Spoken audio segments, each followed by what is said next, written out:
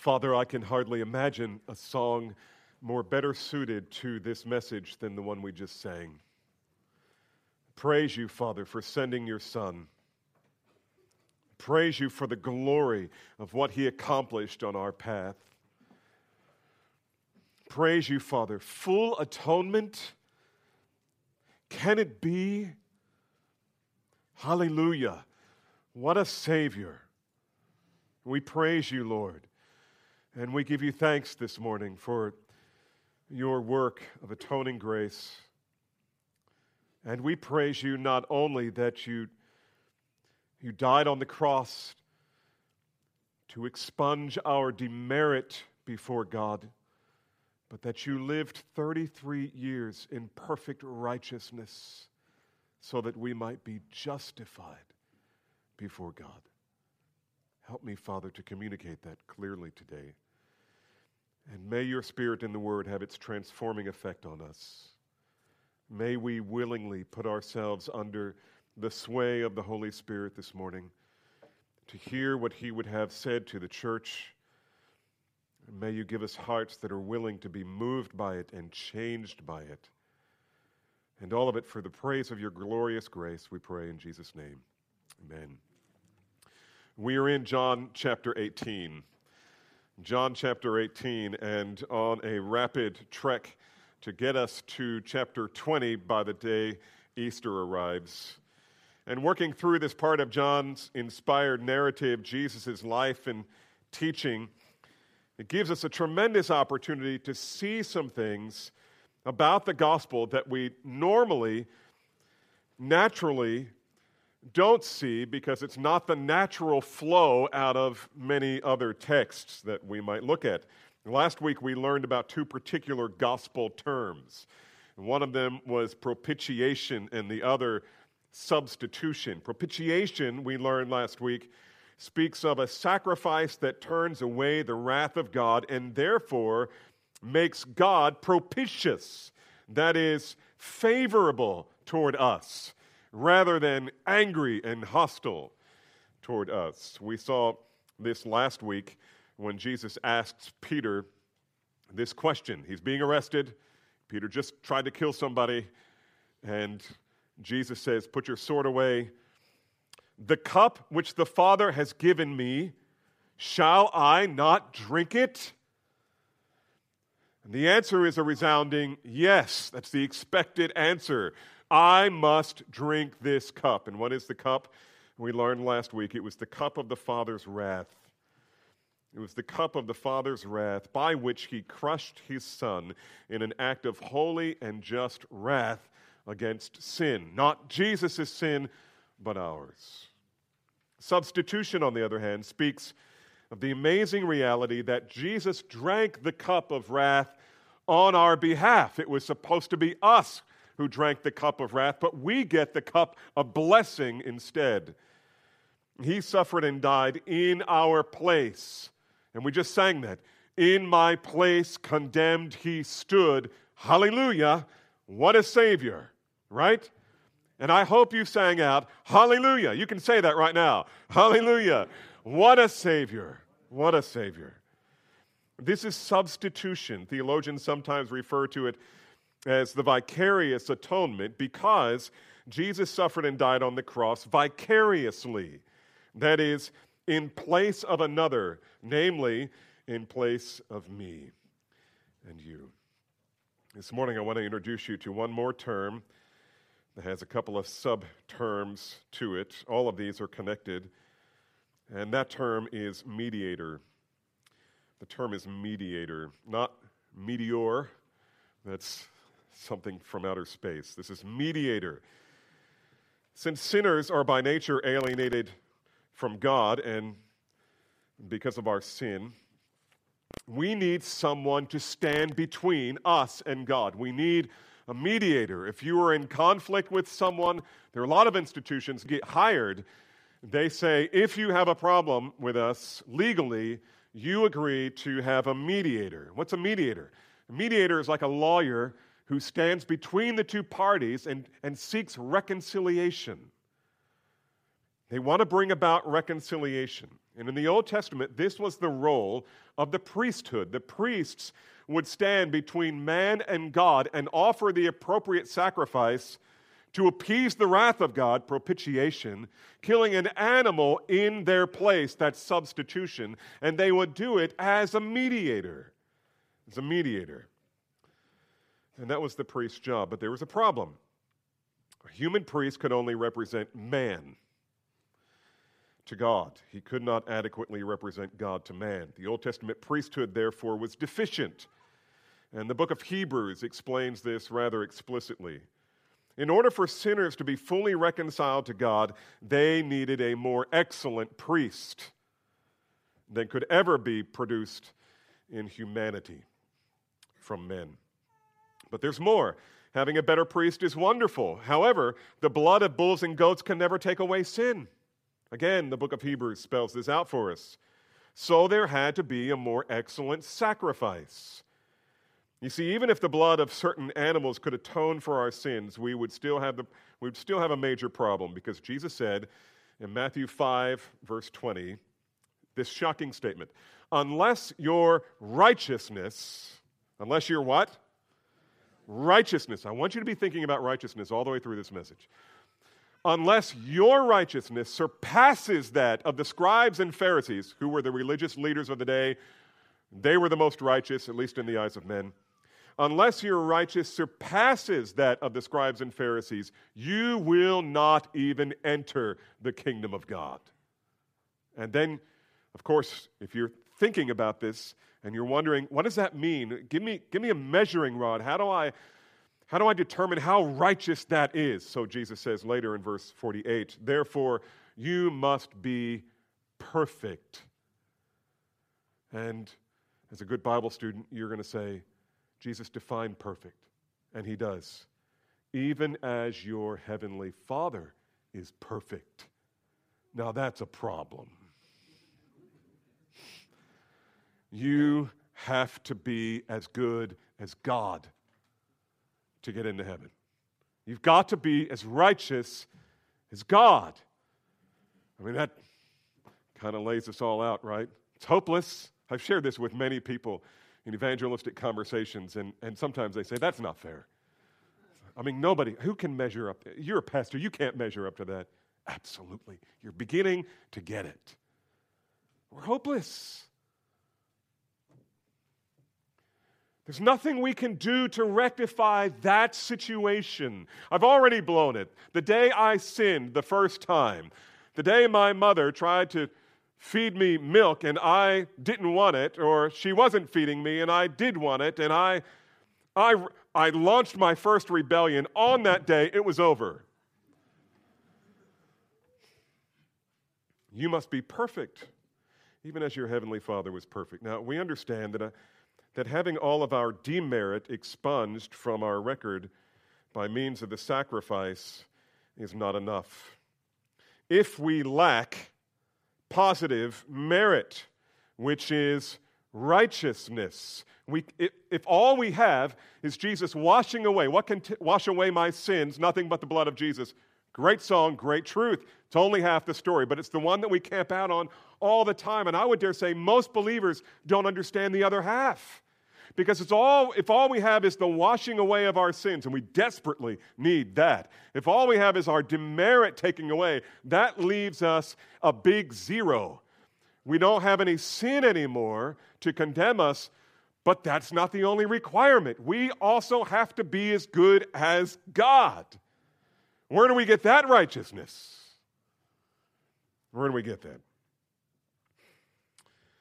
This too is why Jesus came.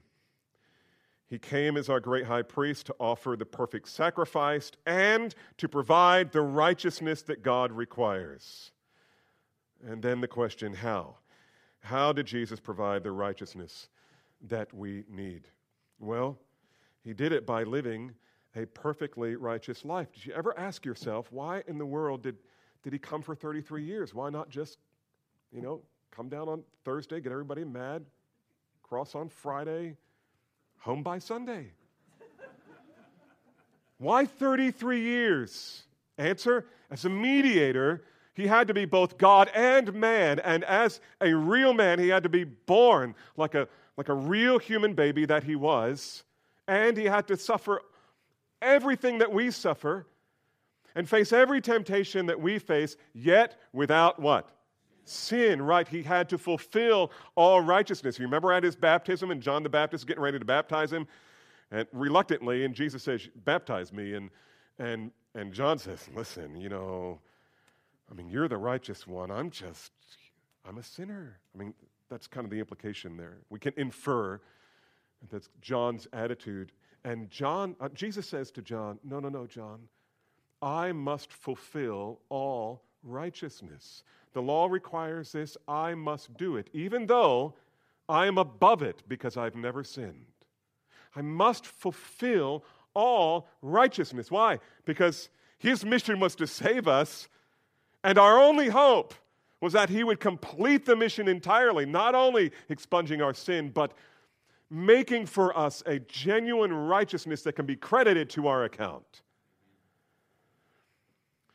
And so Paul writes this letter to Rome called Romans. Clever title. And in the book of Romans, the book of Romans is primarily, especially the first third of the book of Romans, is about the question of righteousness. Where do sinners get the righteousness that they desperately need, don't have, and cannot earn? By the way, that should be a part of your evangelistic strategy, helping people see that there is a righteousness they desperately need, they don't have, and they can't earn. So where do you get it? And Paul's answer in the book of Romans, we're preaching out of John, so you can do your own study on Romans. But in Romans chapter 5, which I'll come back to here at the end of this sermon, Romans chapter 5, Paul's answer is this: Christ for righteousness. Christ for righteousness. In chapter 5, verse 19, he says, I'll give you a little foretaste. For as through Adam's disobedience the many were made sinners, even so, through the obedience of Jesus, the many will be made righteous. Through the obedience of Jesus. Through the obedience of Jesus. Through the righteousness of Christ. Through the sinlessness of Christ. Not just sinlessness, that is, he has no demerit, but positively he is full of righteousness, has fulfilled all righteousness. By that, the many will be made righteous. The active obedience of Jesus Christ. There's another term. We've talked about this before, but it bears repeating. This is so important. Theologians refer to this as Jesus' active obedience.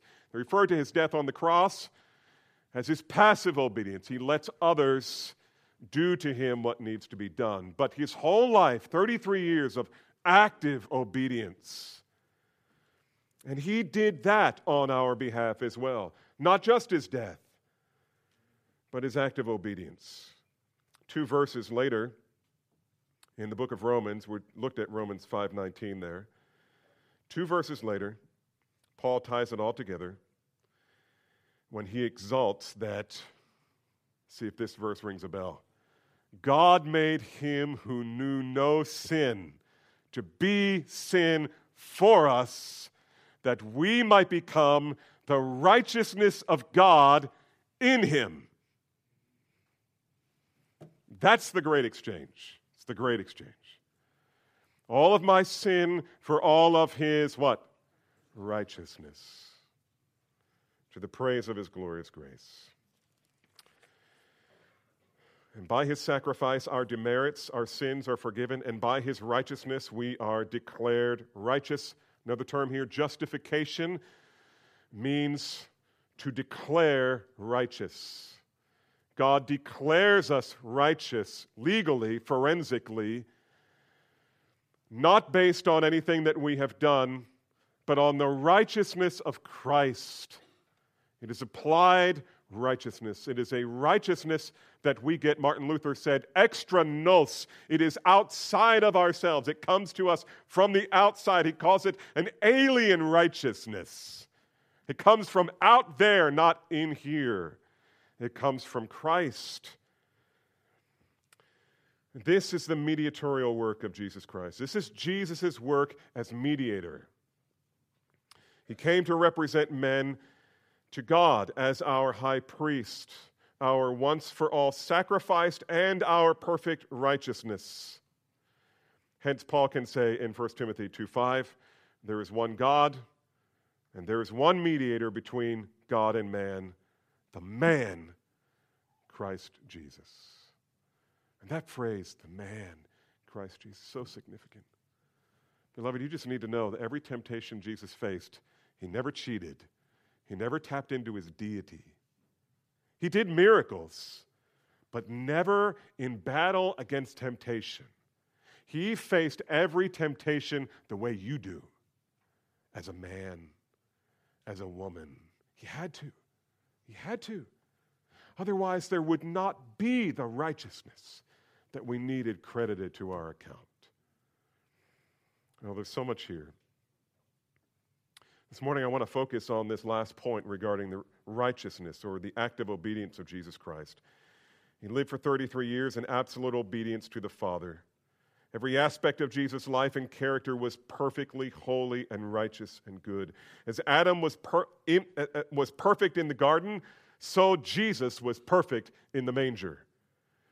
Unlike Jesus, Adam gave himself over to sin, and unlike Adam, Jesus never sinned. Never sinned. And so we read in Hebrews 4:15, "For we do not have a high priest who cannot sympathize with our weaknesses, but one who has been tempted in all things as we are, yet," what class? "Without sin." He never sinned. And so the passage this morning highlights this fact through a suspense-filled narrative. And I was kind of bummed last night because I know my time is short, and we have this chapter break here at 19, and I have to stop there this morning for the sake of time. And I wish we could just spend, a couple more hours together and keep it all intact, but we'll do what we can. The passage this morning highlights through the suspenseful narrative that no matter how the Jewish leaders treated Jesus, no matter how hard they tried to make him out to be guilty of crimes punishable by death, no one is able to demonstrate that Jesus was anything but guiltless and innocent of all accusations. There are three main sections to this passage, and I've kind of artificially labeled them. Number one, the guiltless one is accused. Number two, the guiltless one is interrogated. And number three, the guiltless one is rejected.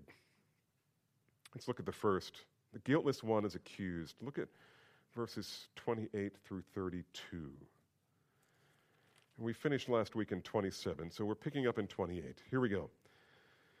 "Then they led him from Caiaphas into the praetorium, and it was early. And they themselves did not enter into the praetorium," speaking of the Jewish leaders, "so that they would not be defiled, but might eat the Passover. Therefore, Pilate went out to them and said, 'What accusation do you bring against this man?' And they answered and said to him, 'If this man were not an evildoer, we would not have delivered him over to you.' And so Pilate said to him, 'Take him yourself and judge him according to your laws.' And the Jews said to him, 'But we are not permitted to put anyone to death.'" This was to fulfill the word of Jesus, which he spoke, signifying by what kind of death he was about to die. There's a lot here. John has already pointed out that Jesus is righteous earlier in the home of Annas that same night in chapter 18, verse 22, when the officer there punches him in the face because Jesus responded the way he did to the high priest. They were used to people coming in and groveling. They were used to people whom they accused pleading that they were innocent. Jesus didn't do anything like that. He was absolutely in control. And everybody else was simply responding to him. And even here, he would not merely be interrogated. And Jesus responded by these words,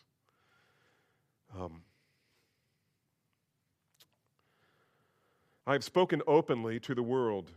I always taught in the synagogues and in the temple where all the Jews come together, and I spoke nothing in secret. Why do you question me? See what he's doing? He's questioning them.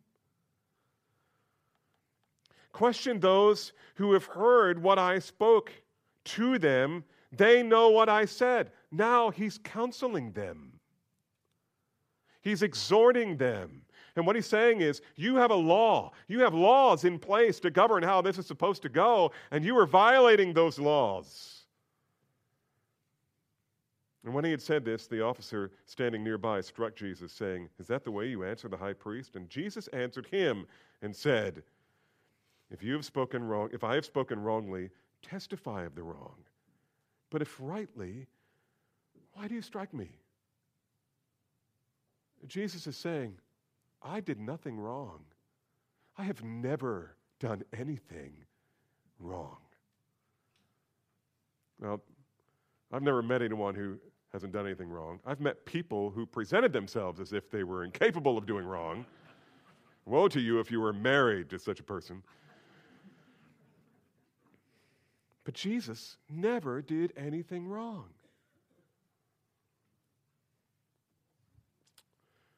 After the hearing at Annas' house, they hurried him across the courtyard to Caiaphas' house because he was the official high priest that year.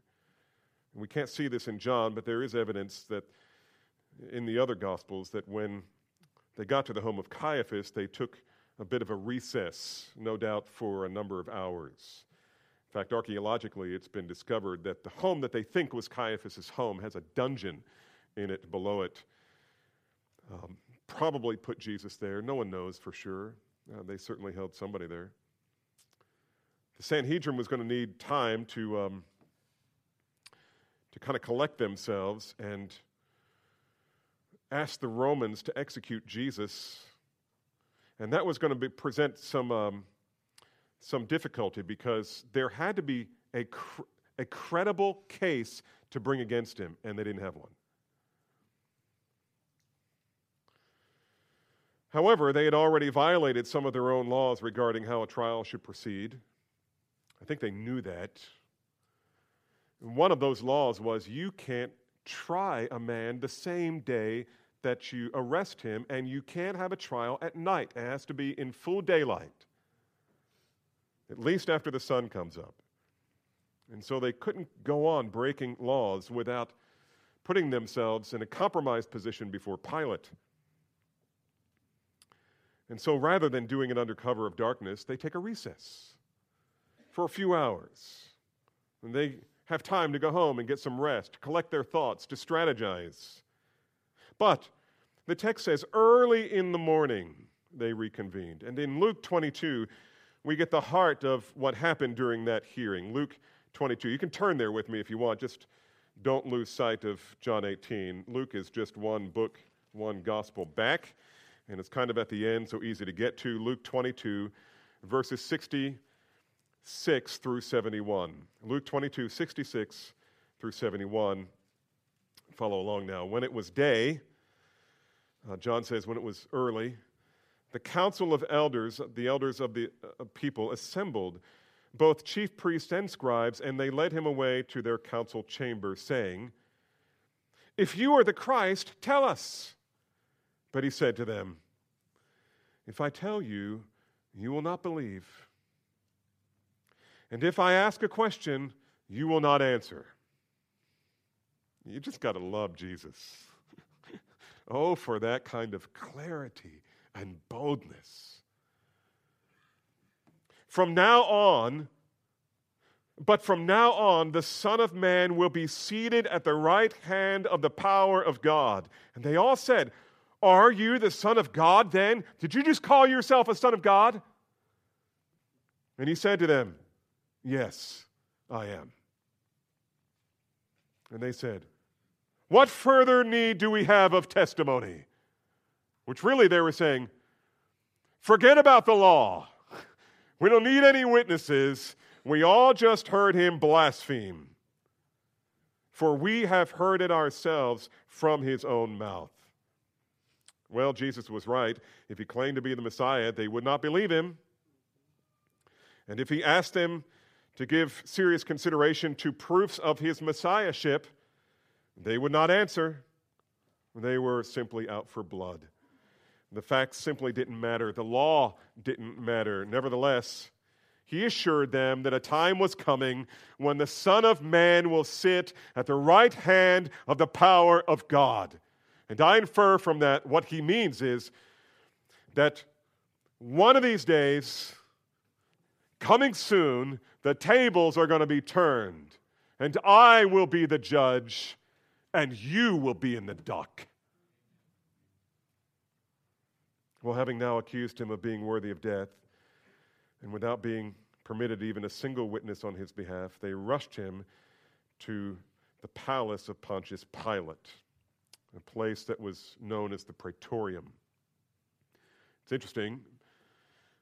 If you can imagine the temple area, the temple, if you've never seen scale diagrams of what the temple was like sitting on Mount Zion, it was fantastic.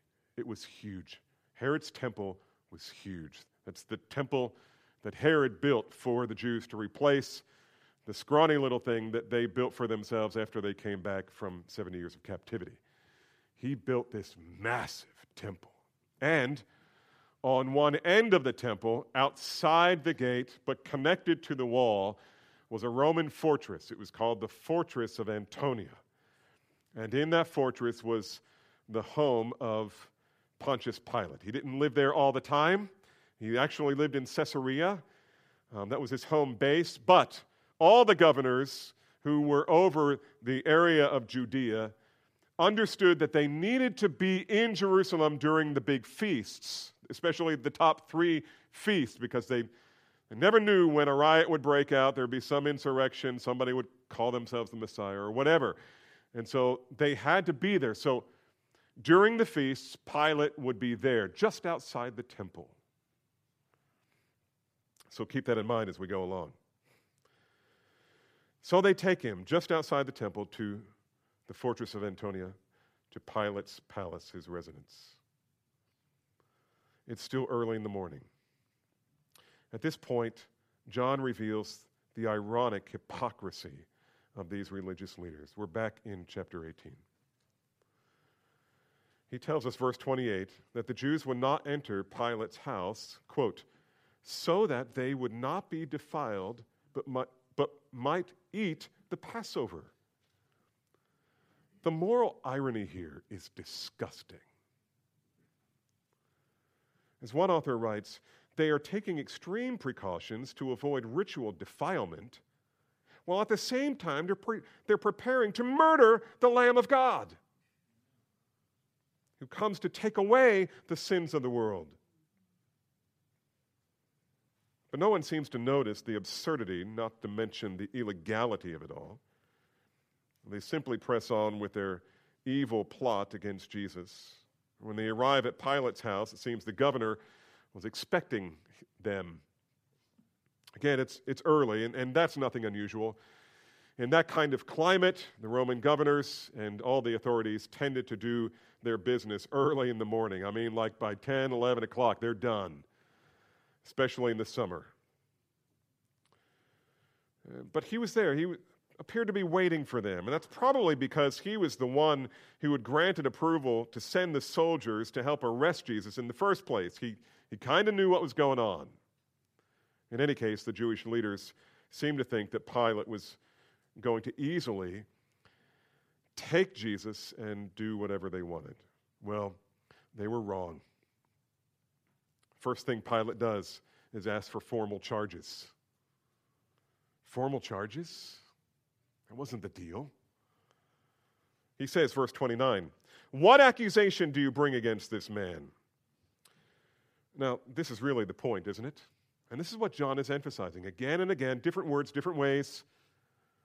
But this question brings out the truth that the Holy Spirit wants John to hone in on. What is the accusation against this man?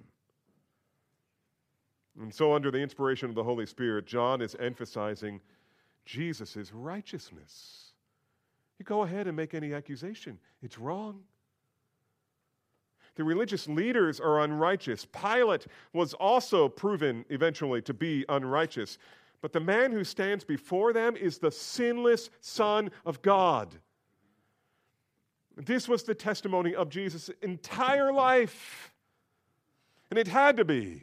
The Levitical law required it. If there was to be a sacrifice, it had to be a lamb without what? Blemish. Had to be perfect.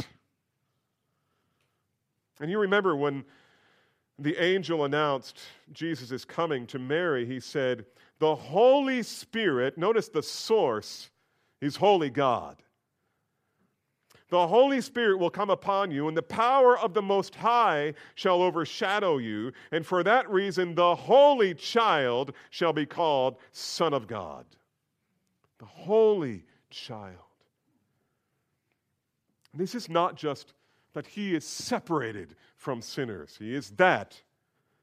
But that he will be one of moral perfection. We know that God is infinite in all of his perfections. One of his perfections is his righteousness, his morality. He is infinitely holy. And the Son of God would be infinitely holy because of his origin. He came from the Most High through the Holy Spirit, Holy Spirit, Holy Child, from a holy God. At Jesus' baptism, God the Father announced from the sky, "This is my beloved Son, in whom I, the Holy One, am well pleased. He has done nothing to bring me displeasure." Oh, that God could say that about our lives. That's why we need Christ. When Jesus addressed the demon-possessed man, the demons themselves cried out. This is fascinating, isn't it? They said, "Let us alone. What business do we have to do with each other, Jesus of Nazareth? Have you come to destroy us? I know who you are, the Holy One of God." And Jesus said, "Stop telling people that." Why? And nothing, the thing that's worth, maybe the only thing that's worse than a false witness is a true witness that is incredible and everyone hates. We don't need demons going around saying, "I'm the Christ." That'll sabotage things. But it was true. You are the Holy One of God. That's Luke 4:34. And then even after he was crucified, kind of fast forward here to the end of Jesus' passion, he's now on the cross. Remember who else is on the cross? Two thieves. They both start out they're on the cross and they're mocking him. And for whatever reason, by the mystery of God's providence, one of them repents. And it dawns on him what's happening. And so he rebukes the other thief. And he says this, "We indeed are suffering justly." Isn't that interesting? No plea that this is unjust, I don't deserve this, I'm innocent, I was framed. "We indeed are suffering justly, for we are receiving what we deserve for our deeds. But this man has done nothing wrong." The religious leaders won't admit that Jesus is the Son of God.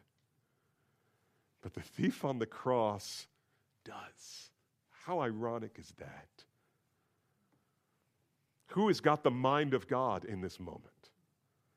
The religious leaders are taunting him. If you're the Son of God, come down off that cross. And even the Roman centurion at the end of the crucifixion, remember there was darkness, there was an earthquake. Jesus gave up the ghost. It is finished. And he gave up his spirit. When all of that was done, at the end of the day, Luke tells us the centurion who was in charge of the crucifixion said this. He praised God, saying, certainly. Okay, so this is the guy in charge of the execution. Certainly, without doubt, certainly, this was an innocent man. Now, why do you think the inspired author included that? He had to be perfect. From the moment he took his first breath to the time he said, "It is finished," he had to be the holy, harmless, undefiled, separated from sinners Son of God. Pilate is discovering this for himself. But even now he knows what the Sanhedrin are doing, and he's unwilling to be their puppet, so he asked them for a formal indictment. And by the way, he's saying, bring me the charge. What's the charge? This is really one of the few proper legal procedures followed by anyone in this trial. And as I read this record, it's hard not to be shocked by the utter arrogance of the Jewish leaders at this point. They respond, look at verse 30. They respond, if this man were not an evildoer, we would not have delivered him up to you. I mean, you know what they're saying here? They're saying, we don't have to give you an indictment. Listen, Pilate, if you know what's good for you, stop asking questions and do what we demand. I mean, this wasn't the leader of a church. These weren't leaders of spirituality on behalf of the one true God. I mean, despite their religious costumes and their sanctimonious words, these were not men of God. They were no better than mobsters and thugs working the system to rub out their enemy. And Pilate, however, is not impressed. Verse 31. Verse 31, he says, so Pilate said to them, take him yourselves and judge him according to your law. And they say to him, we are not permitted to put anyone to death. Oh, that's what you want. You want me to kill him. Now their intentions are clear. They want Jesus dead. And they want Rome to do their dirty work. You see, the Romans had granted the Sanhedrin a right to pass judgment upon their citizens as they broke their religious laws, but they were not permitted to execute the death penalty. Exceptions to that, maybe the only exception to that, was if they found a Gentile in the temple area. Archaeology has actually discovered the sign, and Dallas Seminary has a copy of it in their exhibition case. The sign that was mounted on the temple that said, no Gentiles allowed under penalty of death. And the Romans were okay with that. Find a Gentile in your temple, I mean, it's posted, stone him. And so they allowed for that, but anything else they thought was worthy of execution, they couldn't do it. Rome had to do that. There were times when they did it anyway, kind of as mob rule, kind of as a lynching. And there were at least a couple of times in Jesus' life when they sought to stone him to death, which was their preferred way. And in the case of Stephen in Acts chapter 7, they actually succeeded. They stoned him to death. In fact, I think this is what Pilate was actually encouraging them to do, because he didn't want this case. It's almost as if Pilate is saying, Judge, go ahead, judge him according to your law. Listen, take him, do with him whatever you want. Rome's going to look the other way. But they won't have it. This is really interesting when you think about the grand scheme of things. Because we know, from seeing it from God's perspective, that if the mission is going to be accomplished, Jesus has to get on the cross. Rome is the one that invented crucifixion. Pilate is in charge of ordering it. If anybody is going to be crucified in Jerusalem, it'll come by his order, and he is against it. And as you're watching this play out in your mind as it comes off the page, you're thinking, Pilate, no. He's got to be crucified. And the bad guys are calling for what God wants. And the seeming good guy, at least at first, is trying to sabotage the whole thing. And Jesus is standing in the background, and what's he doing? Nothing. He's not trying to direct. He's not pleading his case. He's not doing anything.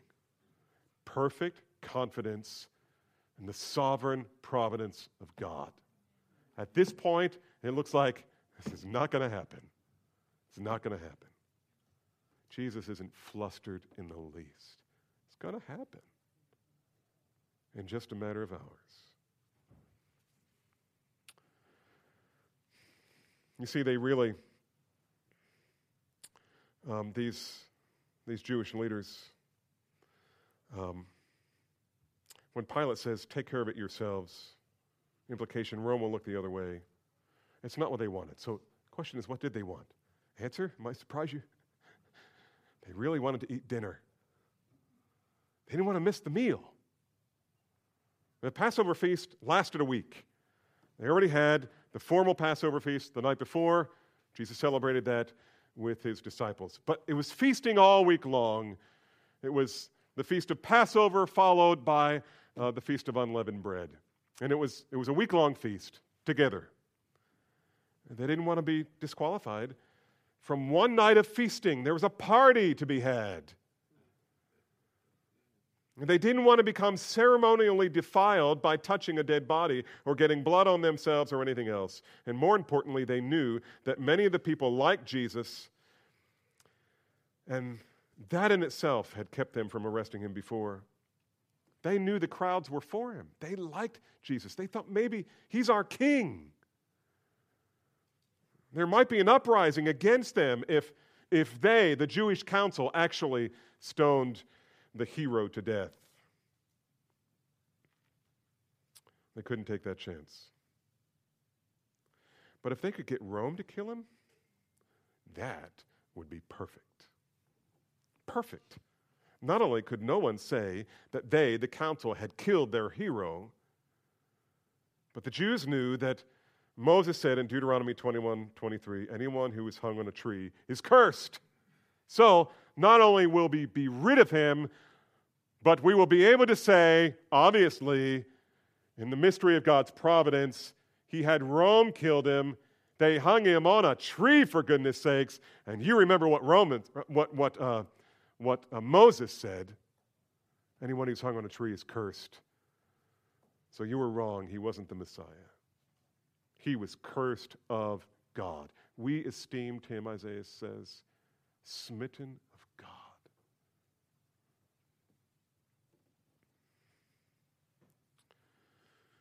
They don't want to stone him. They want Rome to crucify him. No longer do they want to take matters into their own hands. They want him hung on a cross. And once again, we see the mighty hand of providence superintending the whole event. Because before the creation of the world, God had ordained that Jesus would die for his people by crucifixion. And John comments, verse 32. Watch this. This was, quote, to fulfill the word of Jesus, which he spoke, signifying the kind of death he was about to die. Now, where did Jesus say that he would die by crucifixion? Well, Jesus knew what the Father wanted. He knew that the Father wanted him to die by crucifixion, and he had explicitly told his disciples that this is the way it was going to play out.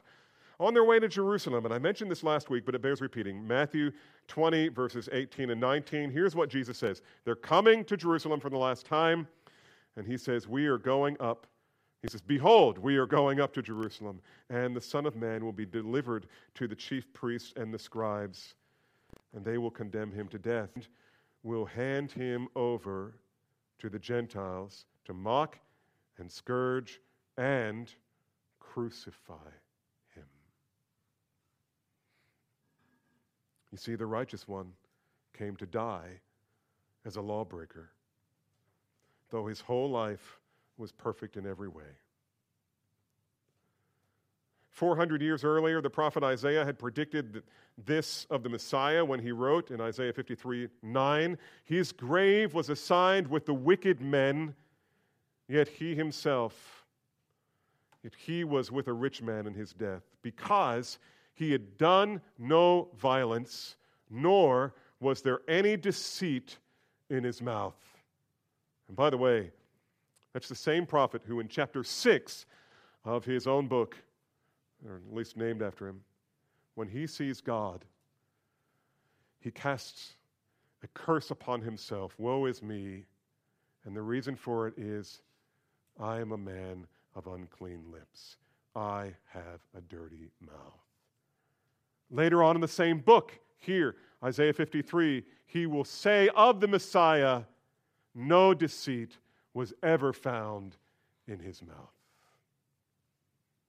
How unlike us he will be. Later on, the Apostle Peter will pick up on Isaiah's words and exhort us on how we should suffer in a manner worthy of the Lord. It's a great text, and it's kind of a different message about how to suffer well, and why. In 1 Peter 2:21 and 22, Jesus takes this exact same verse, Peter takes this exact same verse, but before so, he leads up to it by teaching on suffering. He says, "For you have been called for this purpose, since Christ also suffered for you, leaving you an example to follow in his steps." And now the quotation, "who committed no sin, nor was any deceit found in his mouth." What's he saying? Jesus suffered as the perfect Son of God. He didn't deserve any suffering, but you do. He suffered well, and it was unjust. You are suffering how? And much of your suffering is just. You see, beloved, it was not just Jesus' death that's important to us. It is also his sinless, holy life. And the reason he lived 33 years was to fulfill all righteousness and then die for all of our unrighteousness. Oh, what grace. Oh, what mercy. Amazing love. How can it be that thou, my God, should die for me? My, oh my, was that point one? So the guiltless one is accused. Second, the guiltless one is interrogated. We'll pick up on verse 33 here in a minute. But before we read the next section, it might be helpful to remember part of Luke's written testimony. The Jews realized that Pilate is not simply going to do what they're telling him. He's insisting that they present formal charges. They need to come up with something that will stimulate Rome's appetite for justice more than simply the accusation of blasphemy, which is all they have. And therefore, they quickly fabricate new charges of sedition against the state. And Luke writes, they began to accuse him, saying, "We found this fellow perverting the nation, forbidding to pay taxes to Caesar, saying that he himself is Christ, the King." Sedition, unrest, refusing to pay taxes, calling himself a king. Of course, anyone who followed Jesus could bear witness that none of this is true. After all, it was Jesus himself who, when asked about whether people should pay taxes to Caesar, famously said, "Pay to Caesar the things that are Caesar's, and to God the things that are God's." And I take that to mean, pay your taxes. By the way, it's about that time. Be faithful, trust the Lord, do it right, have a clear conscience. Better to have a clear conscience than money in the bank. That's a different sermon too, but may the Holy Spirit apply it to our hearts. Amen. Pilate was concerned about the accusation of Jesus claiming to be king. He wanted to know what that was about. Was that true? What kind of king does he think he is? How many followers does he have? Should Rome be concerned? So Pilate brings Jesus into the palace to interrogate him. And pick up at verse 33. Therefore Pilate entered again into the praetorium and summoned Jesus and said to him, "Are you the king of the Jews?" Jesus answered. How would you answer? "No, stop saying that. I've not done anything wrong." "Nope." Jesus answered. "Are you saying this on your own initiative? Or did others tell you about me?" Pilate, no doubt frustrated, says, "I am not a Jew, am I? Your own nation and chief priest delivered you to me. What have you done?" That's the question. That's the question. You could add a word. What have you done wrong? That's what John wants us to hone in on. What have you done? What have you done? What has Jesus done? Jesus had already answered that question in John 14:31. "I do exactly what the Father commands me to do." Exactly. I knew I was running out of time, so I didn't include all of the other instances when he said things like that, just in John, but repeatedly. "I've come to do the will of my Father. Not my will, but yours be done," in the Garden of Gethsemane. No other human being could ever make this claim. I do exactly what the Father commanded me, but Jesus did. His whole life was governed by obedience to the Father, and he never once altered course. He never said, "Father, not this time. Not your will, but mine." Never. The only thing that Jesus has ever done was obey the Father. In this sense, he came as a light to the world, but men love darkness rather than light, for their deeds are evil, and they love it so. John 3:19. Well, once again, in this exchange, we witness Jesus exercising complete control over himself and his circumstances. When you read the literature on Roman trials, you discover that everyone, whether innocent or guilty, took on the posture of groveling for mercy, but not Jesus. When Pilate asks him a question that puts his life in the balance, the interrogated man becomes the interrogator. And Jesus turned the question on Pilate. And there's no fear of man here. There's no groveling. There's no declaration of his being framed or no counter-accusation against his captors. Jesus may be the one whose hands are bound, but he's the freest person in the room. He's certainly the freest person in this whole narrative. And notice how Jesus answers, verses 36 through 38. "My kingdom is not of this world.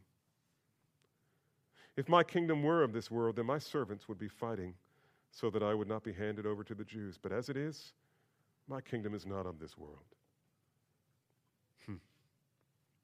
Pilate said to him, "So, you are a king." You see what he's saying? You are claiming to be a king. And Jesus answered, "You say correctly that I am a king. For I have been born, and for this purpose I have come into the world to testify to the truth. Everyone who is of the truth hears my voice." Now, what's Jesus doing there at the end of that? I mean, if you're going to say you're king, say you're king. But he says, "I have come into this world for this purpose, to testify of the truth." So here's the question. What is that truth? The truth is everything that God is and wants revealed. And the truth is standing in front of you. I am the way, the truth, and the life. In other words, he's saying, I came to testify about me. Yes, I am a king. And Pilate said, notice Jesus' last statement, "Everyone who is of the truth hears my voice." Almost an invitation there. Pilate, you hear my voice? Can you hear me? Can your heart hear me? Everyone who is of the truth hears my voice. And now Pilate's frustrated. What is truth? The cynic that he was. What is truth? And he turns on his heel and walks out. Now, next week we'll come back and explore the implications of Jesus as king. I would encourage you to do what I did this week. Circle every reference here to king or kingdom in chapter 18 and 19. There's There's a theme here, and we'll explore that next week. But for now, whatever it means that Jesus is king, it's apparently, in Pilate's mind, it presents no threat to Rome or anyone else. And Pilate's not hesitant to say so. Look at verse 38. They kind of split the verse here, but second half of verse 38. And when he had said this, he went out again, back out onto the porch, over the Jews. And he said to them, here it is. This is the name of the message, by the way, in your bulletin. I find no guilt in him. I find nothing wrong. I find no sin. I find no crime. There is nothing wrong with this person. I find no guilt in him. That's what John wants you to hear. Though he's standing trial, he is guiltless. Though he is being condemned, he is the perfect, holy, righteous Son of God, and nobody can prove otherwise. This is the whole point. I find no guilt in him. Even under formal interrogation, Jesus is found holy, harmless, undefiled, separated from sinners. He is the righteous Son of God. And so we've seen the guiltless one accused, the guiltless one interrogated, and finally, the guiltless one is rejected. John assumes we've read the other gospel accounts here, so he doesn't tell us the entire story, but somewhere in here, Pilate finds out that Jesus is from Galilee, and that was important to him, and maybe a way out, because that wasn't his jurisdiction, that was Herod's jurisdiction, and he thinks, oh, praise the gods, I can send Jesus to somebody else. Let Herod handle this. So, it's interesting, the unintended consequences of that decision. He sends Jesus over to Herod Antipas, and Pilate hopes to pass Jesus off to him and let him render judgment. And I told you already that Pilate's residence was attached to the temple on one side. Herod's residence was attached to the temple on the other side. And so they take Jesus, and who knows, are they marching through the temple or around the temple? Here's the unintended consequence. Every time they move Jesus, more people see it.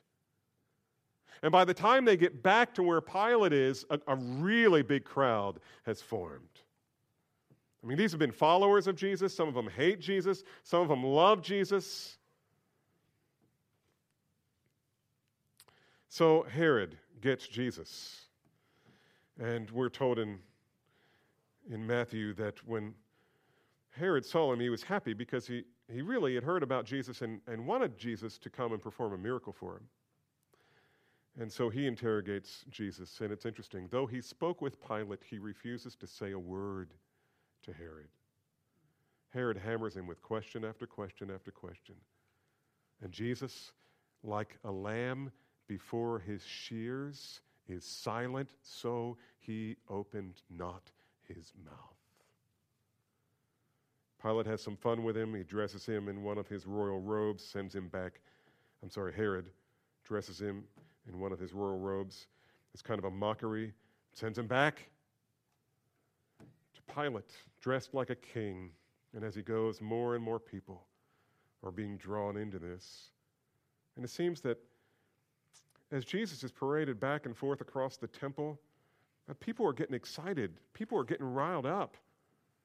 And Pilate's starting to get more and more concerned here. He can't have a riot break out. Luke's account, after Jesus returns to Pilate and addresses the crowd, here's what we read, Luke 23, 13 through 16. Pilate summoned the chief priests and the rulers of the people, and he said to them, "You brought this man to me as one who incites people to rebellion, and behold, having examined him before you, I find no guilt in this man regarding the charges which you make against him. And nor did Herod, for he sent him back to us. Behold, there is nothing deserving death that has been done by him. Therefore, I will punish him and release him." You say, well, punish him? Well, he still wants to appease the Jews. He doesn't want to riot. He's no doubt thinking, maybe if I just whip him really, really bad. And many people died from the floggings, the scourging it was called, that they receive from the Romans. Maybe then they'll be appeased. But I'm not going to kill him. Pilate didn't want to have anything to do with the execution of this innocent man, so he came up with a plan, knowing that many of the people admired him. Think about this. The triumphal entry of Jesus into Jerusalem was just last week. Hardly a week ago. And so Pilate thought he could make an offer to the masses that surely would take advantage of the situation and save Jesus. And so he announces, verse 39 and 40, "But you have a custom that I release someone for you at the Passover. Do you wish then that I release for you the King of the Jews?"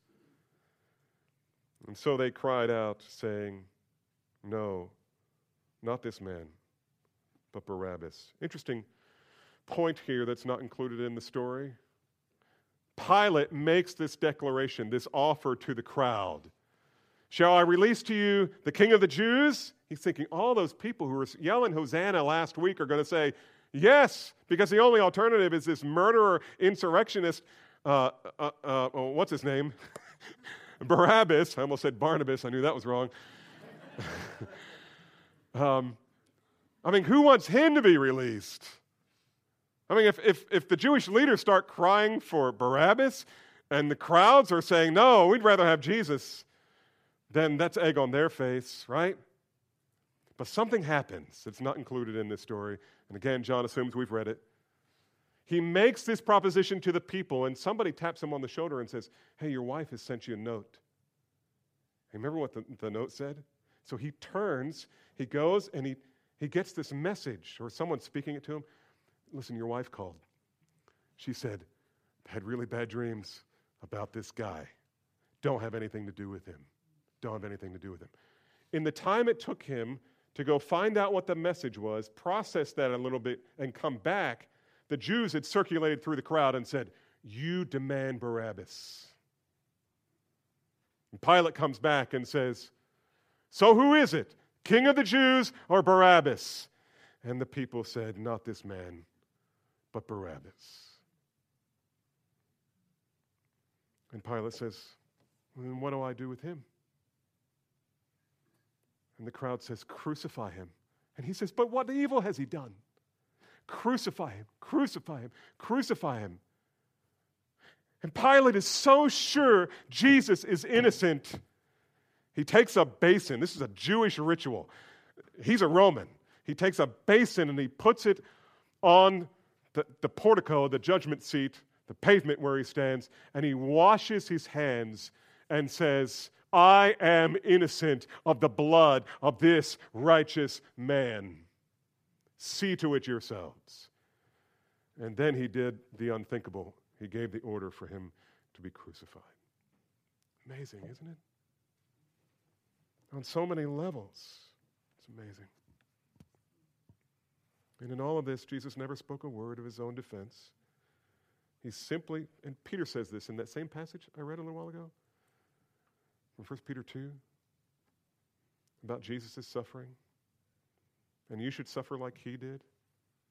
How did Jesus suffer? He did not revile when he was reviled, but kept entrusting himself to God who judges righteously. And Peter's point, you suffer that way, like he did. You see, beloved, no matter what Pilate did, nothing could keep the Father's plan of redemption from playing out exactly as he had ordained. Jesus, our great high priest, had come as mediator between God and men. Yes, he would die as a condemned criminal, but he would die as one who lived a perfectly righteous life so that we could be declared righteous in him, justified. And Paul explains the theological significance of this narrative when he writes in Romans 5, picking up with verse 5, "For while we were still helpless, at just the right time, Christ died for the ungodly." Praise God. "For one will hardly die for a righteous man, though perhaps for a good man someone would even dare to die. But God demonstrates his own love toward us in that while we were yet sinners, Christ died for us. Much more then, having now been justified by his blood, we shall be saved from the wrath of God through him. For if while we were enemies, we were reconciled to God through the death of his Son, much more, having been reconciled, shall we be saved by his life. The life of Christ. His perfect, sinless, holy life. Righteousness. You must be as good as God. Jesus was God. And God, in his mercy and grace, attributes by grace, through faith, the righteousness of Christ to our account. Just as Abraham was reckoned righteous by his faith in God's word, his promise. So we are justified by faith alone, through grace alone, in Christ alone. Beloved, and my friends, if you're visiting, if you don't belong to him this morning, I plead with you. Stop trusting in your own righteousness. You need to repent not only of your sin, but you need to repent of your righteousness as well. Self-righteousness will only condemn you. Believing that your sin isn't so bad is enough to send you to hell. It will condemn you. And by his infinite mercy and grace, God has provided the righteousness you desperately need, don't have, and cannot earn. And he has provided it in Jesus Christ. I plead with you, turn from your own false righteousness and fly to Jesus, who alone has accomplished everything on your behalf. He has done it all. He's paid it all. He's done it all. He's accomplished it all. Come to him in humble faith and repentance, and he will receive you. There is a spotless and holy mediator between God and sinners. He is the man, Christ Jesus. Let's pray. Oh, Father, every time I open this book to study, I'm astounded. And especially so now that I'm studying this part of the gospel. It's shocking. It's maddening at points. And it is glorious. It is your truth. It is your saving truth. Would you send your Spirit to use this to affect us, to not walk out of this room having forgotten what we saw when we looked into the mirror of your word, but rather may we respond to it in a manner that pleases you, the manner for which it was delivered by you. Be glorified now, Father. And we praise you and we give you thanks for what you're doing and will do because of Christ in us. We pray in Jesus' name.